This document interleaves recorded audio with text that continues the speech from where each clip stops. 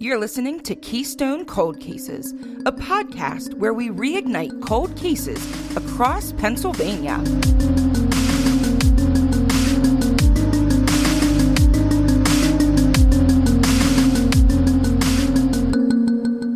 Hey, it's Amanda. Hey, it's Chelsea.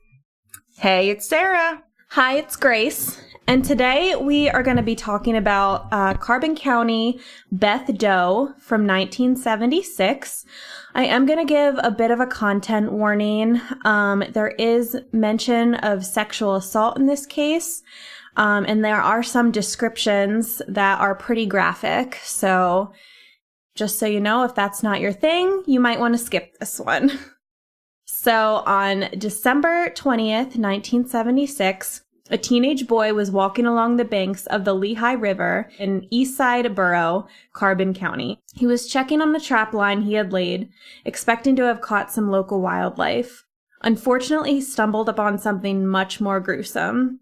A suitcase that someone had clearly thrown off the Interstate 80 overpass had busted open and spilled its contents onto the ground. Those contents were a woman's head and part of a torso. A short distance away, lying in the grass, was the body of a tiny baby. Who was this woman, and who could possibly kill a baby, which we will later find out was technically still a fetus? Unfortunately, these questions may never be answered.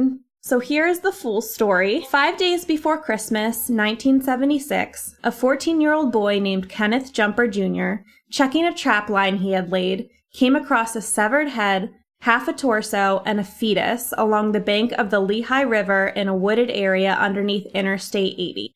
It was about 150 yards from his home in Kidder Township, close to the Luzerne and Carbon County line.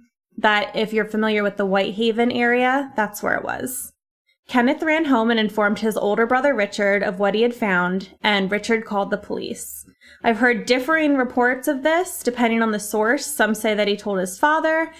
Some even say that his father gathered the body parts, put them in his vehicle, and took them to the hospital. So, not exactly sure what happened there.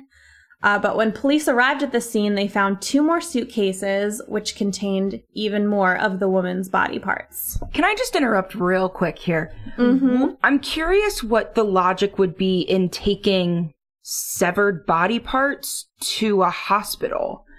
Like, is it just a gut reaction? I don't know what to do with it. I mean, it's not like they're going to be able to do anything at the hospital. That sounds horrible, but I'm curious what the motivation would be.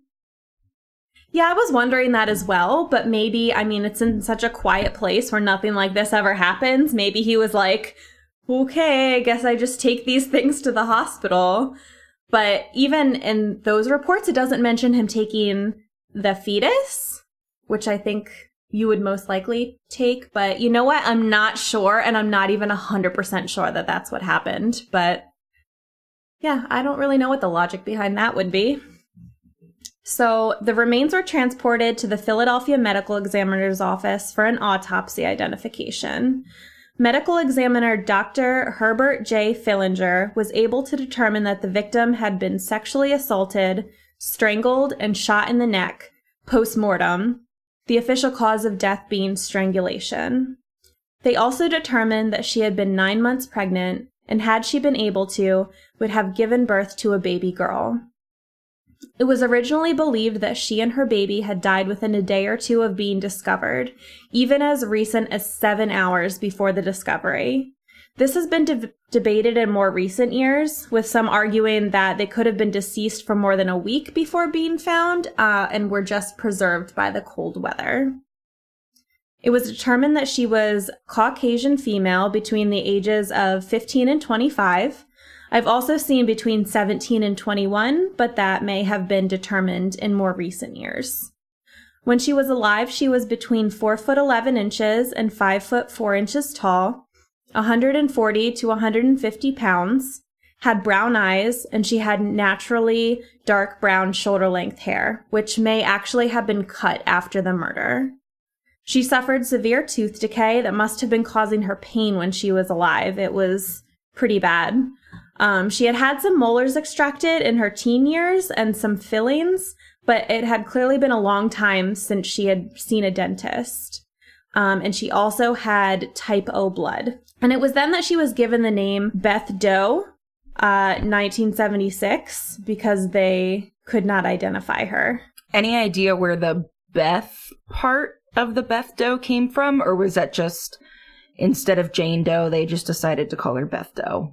I actually have no idea about that. I really looked into it, and it kind of seems random. I even actually looked into what the name Beth means, and it doesn't really seem to have anything to do with the case, so I'm really not sure. Multiple composite sketches of what she may have looked like have been created over the years, and I'll post some of them on the Instagram and the website.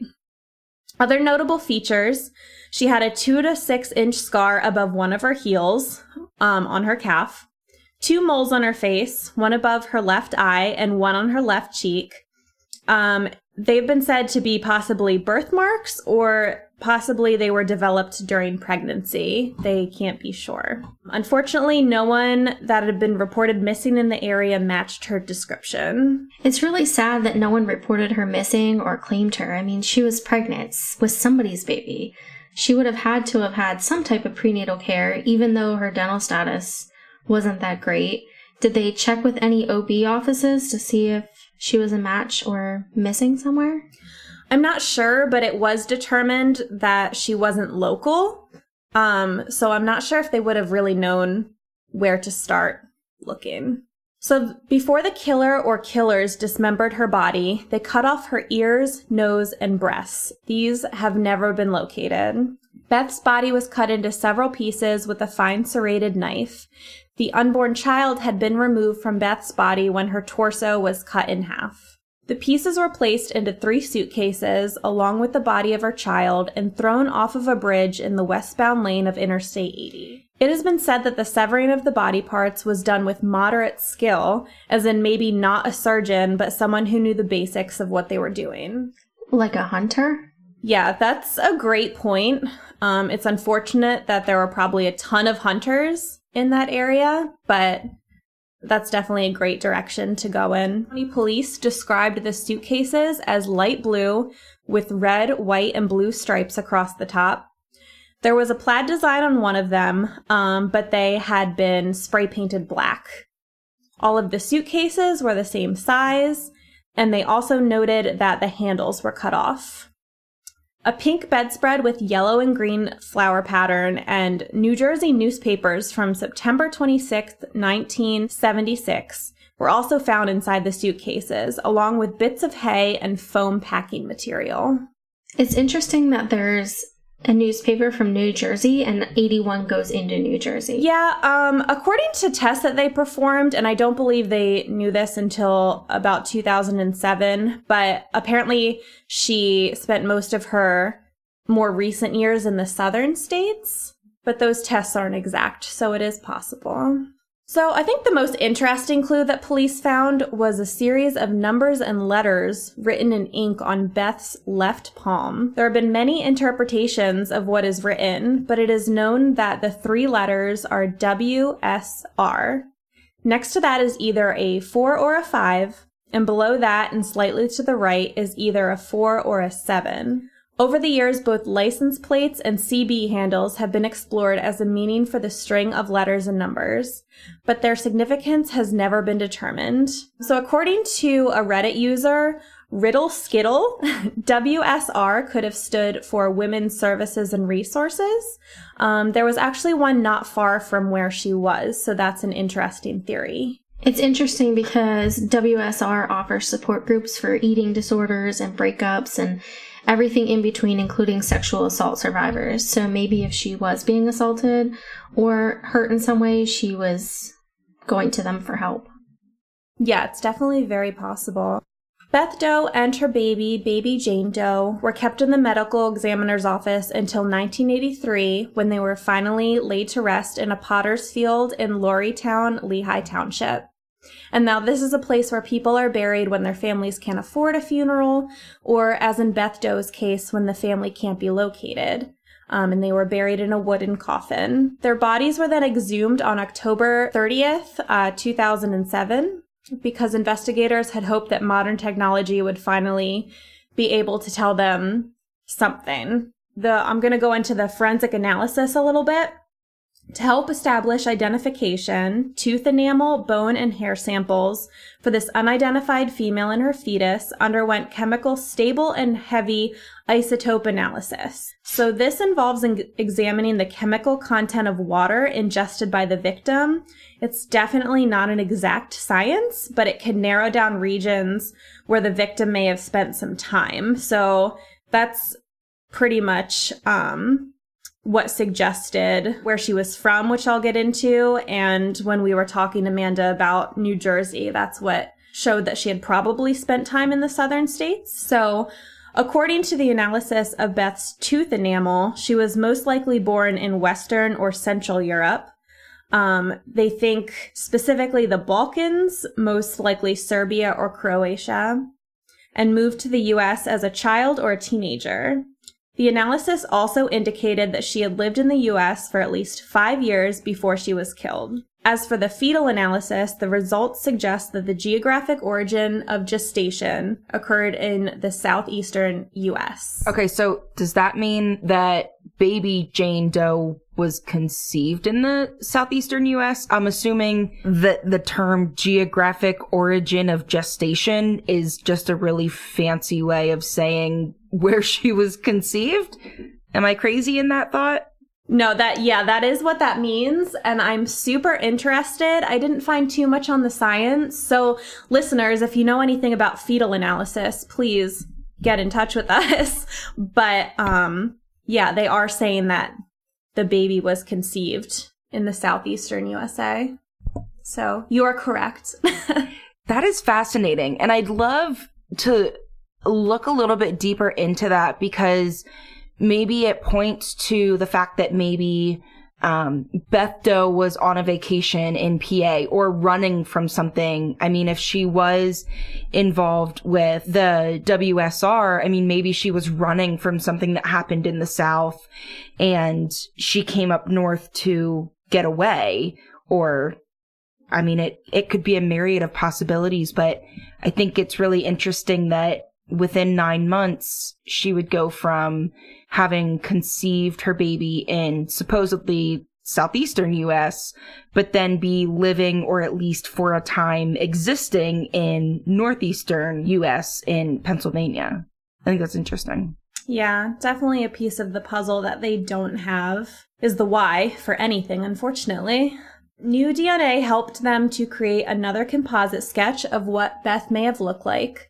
Unfortunately, even with this new information, they were ultimately unsuccessful in identifying her, but they were able to rule out some missing women that they had been looking into.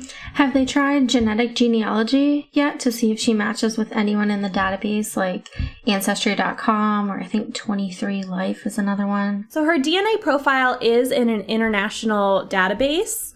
And so far there have been no matches, but I'm not sure if there's more that they could do with that. But yeah, so far no matches to anything. I feel like there's something now with like Ancestry.com and 23andMe and all those different things that whenever you submit your DNA, you can choose to have it submitted to that international database. And I think that's part of, like, when you look at GSK, I mean, that was a big part of how he ended up being captured. And it was through the international database, but it was because a distant relative of his had done one of those, like, tested. Yeah, it was one of those just like online mail your spit somewhere sort of things. I've done it. I haven't. But I don't remember. Yet, I don't remember if we had to, like, say if we wanted to upload it somewhere. I feel like in the Golden State Killers case that they actually put it in a family tree kind of thing and build it off of that. I think you're right. And I think genetic genealogy or forensic genealogy has come a lot farther in the past 3, 4, 5 years, that now they're starting to... I feel like I read a news article or heard it on one of the podcasts I listened to where they said something about now you have the option. Like before, either it was automatic or like automatic one way or the other. Either it automatically submitted or it automatically didn't. but now you have the option. I think it was that it automatically didn't, because I remember hearing that they had nothing to do with like that sort of forensic database. So that must be like a new option that we have. Okay, yeah, that would make sense. It'd be really cool if something came of all of that. Yeah. I know, like, Oxygen, there is a CSI, Yolanda McClary, who has a new show on there. She was actually the person that the redheaded girl in CSI in Las Vegas was based on. And they dive into Jane Doe cases and use genealogy to try and find it, like who they are and more about their family. That would be really, really cool if they could do that. So after tissue samples were taken, Beth and her daughter were buried again, this time in a nicer coffin. On November 1st, 2007, a small funeral was held, and the simple white cross frequently has flowers left around it. The composite sketch has been updated in recent years, and investigators believe it is a much better or a much more accurate representation of what Beth Doe actually looked like. Can I just point out that she was actually pretty beautiful? I also really like that, and listeners, you guys will be able to see this on Instagram. They have different versions, like shorter hair, longer hair. I mean, I know she's described as the medium length hair, but it's kind of helpful that it has versions of the drawing with longer hair. Seems kind of silly, but honestly, hair length can make a big difference in recognizing somebody. Yeah, definitely. I found so many different sketches of her, and I know which one was the original, and I know which one is the most recent. But in between, there are so many. I didn't even, I'm not even going to have them all on Instagram. Most of them are fairly similar, except the first one that I will post. Do you guys know which one I'm talking about? It's at the top of the document. It seems like kind of an outlier, which is interesting. I'm not really sure where that one came from, but most of them are pretty similar. So some information to note. A few years before the murder, much of Luzerne County experienced a population boom due to the coal mining industry.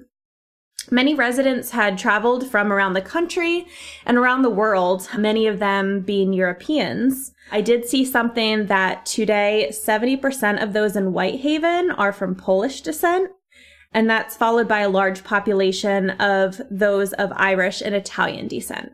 Do you think that her family came here for that? I mean, maybe this is crazy, and listeners, as the podcast goes on, you'll understand that I like to throw out all the random conspiracy type theories, but what if she came to the States with a boyfriend or a close friend or husband or something, and her family was still in Europe somewhere, and that Beth Doe and this guy weren't well known in the community, or like we said earlier, maybe they lived in the South and she kind of ran up here and truly was on her own.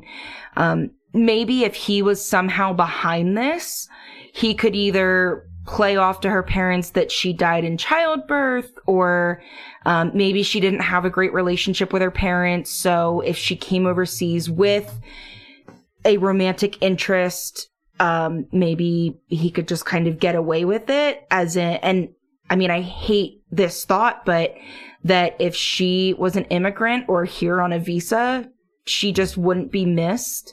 And if they weren't really known to anybody else, I don't know if it would raise any flags. I think that's true. I mean, if she wasn't missed or if she was estranged from her family, but if she wasn't, and this said person, reported to the parents that she died during childbirth, wouldn't they want the remains back? I mean, I would think that if my kid died in a different country, I would want the remains back. But then on the flip side, if they came here because of this boom for coal mining, maybe they didn't have the funds to transport her back. I know that I've actually witnessed autopsies, and there was a gentleman who was from a different country and they didn't have the funds to send him back. So he basically gets cremated and sat on a shelf until they know what to do with him. That's heartbreaking. It is. I think that could be a good point. and obviously it's all entirely speculation. We don't even know for sure that she was from a certain place. For all we know, she was born and raised in Pennsylvania and has had family here forever.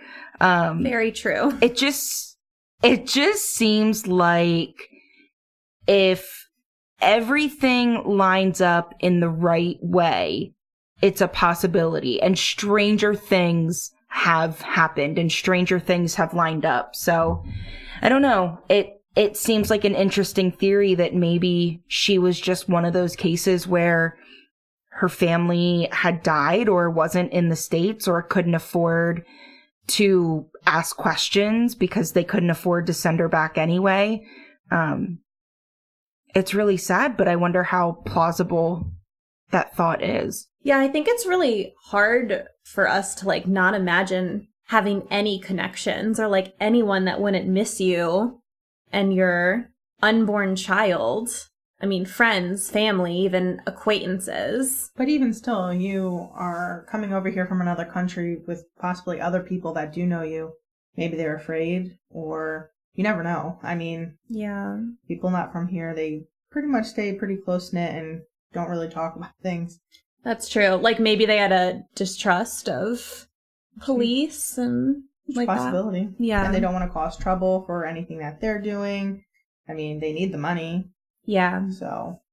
Well, and we look at two of the cases that we've already talked about with Cindy Song and Anna, whose last name I cannot pronounce, Macheskova? I don't know. I apologize for totally butchering that last name. But when we look at those cases, something that came up in each case was also that they were foreign. And there hasn't been much progress there, potentially because of that. And I mean, we know for sure with Cindy Song, her parents were cut out of the investigation because of their accusations. So, I mean, who's to say this wouldn't have just been another case of that friends would have been afraid to speak up? I mean, I think that's a good point. What about human trafficking? I mean, I think that's always an option, unfortunately, that's out there. So as far as the theory that maybe her case wasn't looked into enough because she was foreign, possibly, it's not totally nailed down. But I mean, a lot of work has gone into this case, actually. I mean, they did the initial autopsy and they worked really hard and even got back into it. Obviously, they exhumed the bodies in 2007. And I don't remember if he's still working on her case now, but there was an officer in the 90s that was really into trying to figure this out. So I think there have been a lot of people working on it. It's technically still open. There have been a lot of people that have cared a lot about finding her identity. So honestly, even with all that information they have from the autopsies and all of this information where they can see where she probably spent time, where she probably came from, there haven't been any matches. Recently in 2019, police received a tip that someone may know who Beth Doe was and is. The tipster believed that Beth was actually Madeline Maggie Cruz. Cruz was in the care of New Jersey Social Services and was sent to Rockwood Academy in Lenox, Massachusetts for a short time.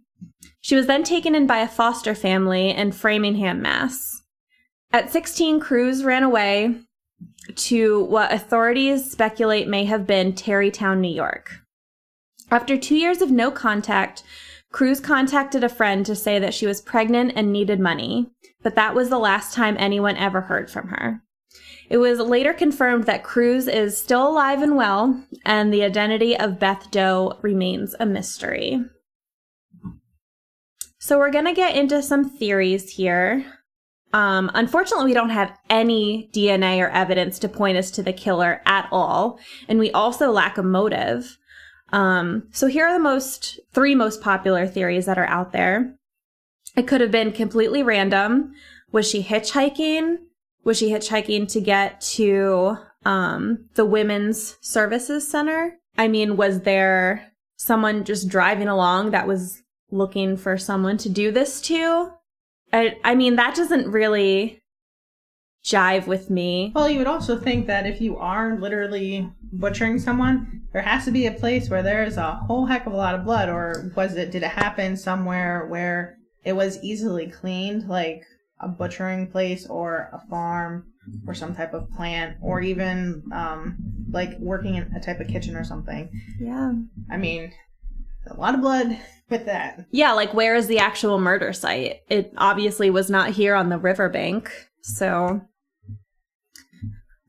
the second theory is abuse, either with a significant other or due to sex work. I feel like that's a theory that's always thrown out there, and I even hesitate to mention this because of the stigma around the murder of sex workers and that they're somehow less dead due to their lifestyle, that they're asking for it, etc. I mean, let's just say from here on out, I mean, we haven't talked about any sex workers previously on the podcast, but anytime that comes up, let's just put our foot down right now and say that's definitely not how we see any of those people. And I mean, I'm with you, Grace. I think I would hesitate to bring it up, but I mean, it could be possible that something like that was going on. Yeah, definitely. Yeah, abuse in, any sense. And obviously, well, I guess not obviously, because she could have been cut up just to get rid of the body, but I think they had to have some type of anger toward her. I mean, especially cutting off her breasts. Well, she also had so much, like, an additional shot after she was dead. I mean, it was so much force. Just overkill. Absolutely. Literally. For sure. So I would kind of assume that it was probably someone close to her in some way or another. Yeah. Which kind of brings us into the third one, which is an honor killing. So they say that the killer could have been a family member who was ashamed that she was pregnant out of wedlock. Could have been a lover who did not want a child or believed she had been unfaithful. Well, when I had first read this, I honestly thought that what if it was, she did have a lover who maybe was really adamant about not wanting to have a child. She's not from here, maybe not a support system. Maybe they tried to have a late stage abortion and it went horribly wrong. I mean, you have heard stories like this, especially with people not from here who can't afford an abortion. And back then, that is not something that was, looked upon as, I guess, dignified or graceful and dignified, sorry. And so maybe she passed away and they're like, oh, well, how are we going to hide this? Yeah. Yeah, that's a very good point. It's just super sad. I mean, she was about to have that baby. It's terrible. So it should be noted that removing her breasts may have been an act of hatred toward women in general. If the killer was a misogynist, he may have cut off her breast to shame her. Think Jack the Ripper. There's a lot of instances where if the man is pissed off at women in general, especially maybe his mother, he will cut off their sex organs. And honestly, I mean, I don't know how many of you guys or of the listeners have ever, even just like the point that Amanda made earlier with just butchering a deer. I mean, it takes a lot of strength to like cut through a deer, let alone a person, which is just a gross statement. But I even think of like when my husband goes hunting and he brings home a bunch of deer meat, I still have to go through and, like skim off the silver skin and whatever. And even that's difficult just to remove the fat. Like I can't imagine cutting off a breast after having to cut at the joints. And I'm not trying to be super graphic. I'm just going from having helped with butchering a deer to then also coming home and doing the tiny work. I don't know what to call it. It just like there has to be, like you guys said earlier, some element of hatred or an intense emotion or just someone that is unstable in some way, shape, or form that has the ability to just do that. Maybe it's also a valid point that cutting pieces was truly just to, and this is also gross, but make the body fit in the suitcase. And I mean, I don't know if there's a way of determining the size of different parts of her body, but I mean, I know women that are the same body type, but some are in a cup A and some are not. So, as I mentioned before, her nose and her ears were also cut off. And you could say that maybe that was to make it a little more difficult to identify her. But why leave her hands? And especially that note that was written on her palm. I mean, you can get fingerprints, you get that clue. So also why the nose and the ears? That had to probably be something to do with overkill or hatred or something, I would assume. Was fingerprinting really a thing in the 70s? I would think so. I would think that's probably like the only thing that they had. I don't think I'm they not had sure. they definitely didn't have a database for it, but I think they took it and literally had to match it, had like an expert sit there and meticulously match it. Yeah, So I'm sure there it was a thing. some just not sort. like today. Yeah. Well, Google to the rescue. They started in 1892 in Buenos Aires, Argentina, Wow. when the first inspector made the first criminal fingerprint identification. So I am wrong. I just found the same thing and was about to say the same thing. Okay, now we know. Well, I mean, it makes me think of, I don't know if you guys are John Mulaney fans, but he's a comedian. He has a bit where he talks about, like, literally if you wanted to get away with a bank robbery, you just had to not be there when the cops got there. And I mean, the joke that he made was from the 1800s, but I feel like it basically still rings true until about mid 80s, early 90s, if even, because I mean, yeah, because that's kind of when the databases could be created, when the internet started coming around. So, Right. I mean, you could get information, but what did you have to compare it to? you had to go through 150,000 index cards to see if enough points on the fingerprint matched. And who's going to do that when you've... And then they weren't super careful because they didn't True. know. And things really changed a lot after the O.J. Simpson. Yes. Very true. And it was said even here in 1976, there weren't a ton of like samples for DNA and everything like carefully kept because, you know, they didn't have the technology, and I'm sure they kept some knowing that it would eventually improve, but they didn't work that hard to preserve the stuff that they didn't. Because I definitely feel he would have to touch If the they suitcase. only knew. I mean, Yeah. to throw it out. So that. But I really guess if sucks. you just had like a glove and you just like tossed it over me, I don't know. Well, you cut the handles off. That's true. That's interesting. And like back then, that wasn't a thing. Like people weren't worried about getting caught because there's really nothing to, you know. catch them? Yeah, basically. And so they Yeah. weren't being careful. Was the killer trying to send a message, maybe to one of her family members or someone close to her? Maybe her family was afraid to come forward, and Chelsea had even mentioned maybe they were kind of afraid of the police even because they were foreigners maybe, but they just wouldn't come forward and identify her. There's also the thought that maybe it was a serial killer. Police departments in the 70s weren't exactly known for interregional cooperation, so I didn't look into it too much, but there could have been maybe similar murders in other states or even in other counties that weren't really taken into consideration. So that's always an option, unfortunately. So just some further questions that I had is, where was she actually murdered? And we were talking about that earlier. I mean, there's got to be a place with, you know, a ton of blood and tons more clues about who did it.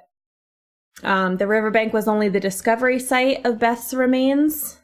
The suitcase had most likely been tossed off the I-80 bridge while a vehicle was traveling westbound. So where did they come from? So if you have any tips about this case, You can call state police at 570-459-3890 or the National Center for Missing and Exploited Children at 800-843-5678. You can also call Pennsylvania Crime Stoppers toll-free at 800-4PA-TIPS. All callers remain anonymous and could be eligible for a cash reward. Hey guys, it's Grace. We recorded our Beth Doe episode a few weeks ago, so I actually have some brand new, very exciting information to share with you. Full credit to ABC27.com, based in Harrisburg, as it appears that they are the only site reporting on this just released news so far. Not many details have been released yet, but according to this article, a New York man by the name of Louis Sierra, age 63, has been charged with the homicide of our Beth Doe, who has been identified as 15-year-old Evelyn Colin. Sierra is in custody in New York and awaiting extradition. He was just 19 years old at the time of the murder. So check out our website, kccpod.com, for updates as the story unfolds and links to all of our social media. Join us for our regularly scheduled episode this Friday for another case to sleuth out. That's all we have for this episode of the Keystone Cold Cases podcast. Please remember never to reach out to family or friends of the victims, only to law enforcement if you have any tips. This episode was researched and hosted by me, Grace.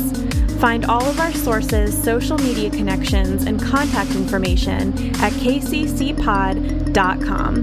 Theme music by Darren Makins. Production assistance from Darren Makins.